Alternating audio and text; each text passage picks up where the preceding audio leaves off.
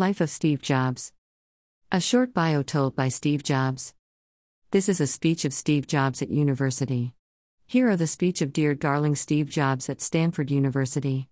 Let's read what he wanted to say to today's youths in his speech.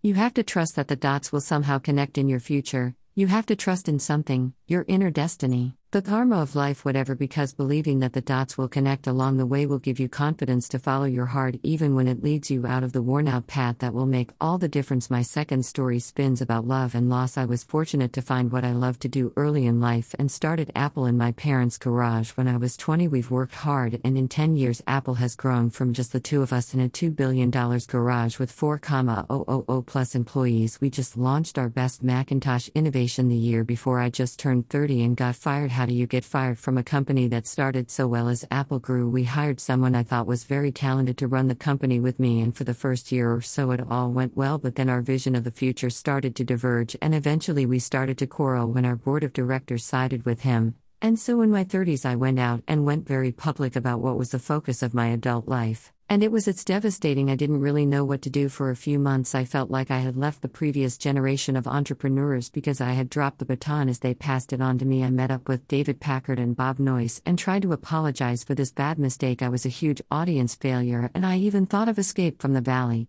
but something slowly started to dawn. I still loved what I did. I decided to start over, which I hadn't seen yet, but getting fired from Apple turned out to be the best thing that could ever happen to me. The weight of success being replaced by the lightness of being a newbie again, less confident about it. Everything freed me to enter one of the most creative periods of my life. Over the next 5 years, I created a company I later renamed Pixar and fell in love with a wonderful woman who would become my wife. Pixar went on to create the world's first animated movie, Toy Story, and is now the most popular animation studio in the world. Animated success in the world. In a wonderful turn of events, Apple bought. After that I went back to Apple, and the technology we then developed in the heart of the current renaissance of Apple and Laureen and I have a wonderful family together. I'm pretty sure none of this would have happened if I hadn't been fired from the company Apple. It was a horrible taste, but I think a patient needed it sometimes. Sometimes life will hit you with a stone. Don't lose my faith. I'm convinced that the only thing that kept me going was that I loved what I did. You must find what you love, and that is as true for work as for your lovers. Your work is going to fill a large part of life, and the only way to feel truly satisfied is to do what you think is work great, and the only way to do great is to love what you do. If you haven't found it yet, keep looking, and don't settle. As with all things heart, you will know when you find it, and like any great relationship, it gets better and better with the years, so keep searching and don't applause. My third death story settles in when I was 17. I read a quote that happened something like, if you live every day as if it were your last, you'll definitely be right. It made an impression on me. And since then, over the course of the 33 years past, I looked in the mirror every morning and asked myself, if today was the last day of my life, would I want to do what I'm going to do today? And whenever the answer is no for days in a row, I know I need to change something. To remember that dying soon is the most important tool. I confronted her to help me make the big choices in life, because almost everything, all external expectations, take pride in every fear of embarrassment or failure.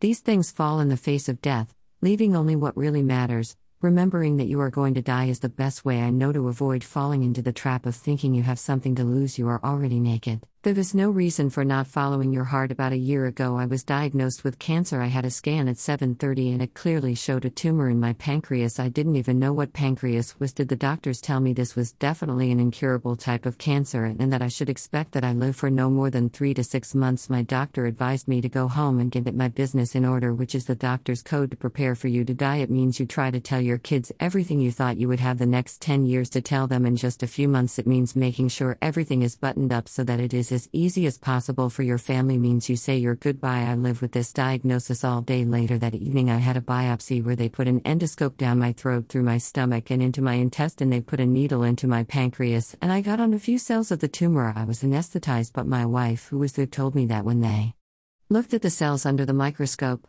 the doctor started crying because it turned out to be a very rare form of pancreatic cancer that can be treated with surgery, and I had the surgery, and fortunately I'm fine now. Applause. This was the closest I've been to facing death, and hopefully this is the closest I get for a few more decades having lived in it. I can now tell you this with a little more certainty than when death was a useful but purely intellectual concept no one wanted to deny. Even people who want to go to heaven don't want to die to get there, and yet death is the destination we all share and no one has survived. It should be, because death is very likely the single best invention in life. A life-changing agent removes the old to make room for the new. Now the new is you, but someday not too far from now you will gradually become old, and you will be dumped. Sorry for being so dramatic, but it's absolutely true that your time is limited, so don't waste it living someone else's life. Don't be trapped by dogma. You live with consequences. Thinking of others. Don't let the noise of other people's opinions drown out your inner voice, and most importantly, have the courage. Follow your heart and intuition. They already somehow know what you really want, everything else to become secondary. When you were young, there was a wonderful post called the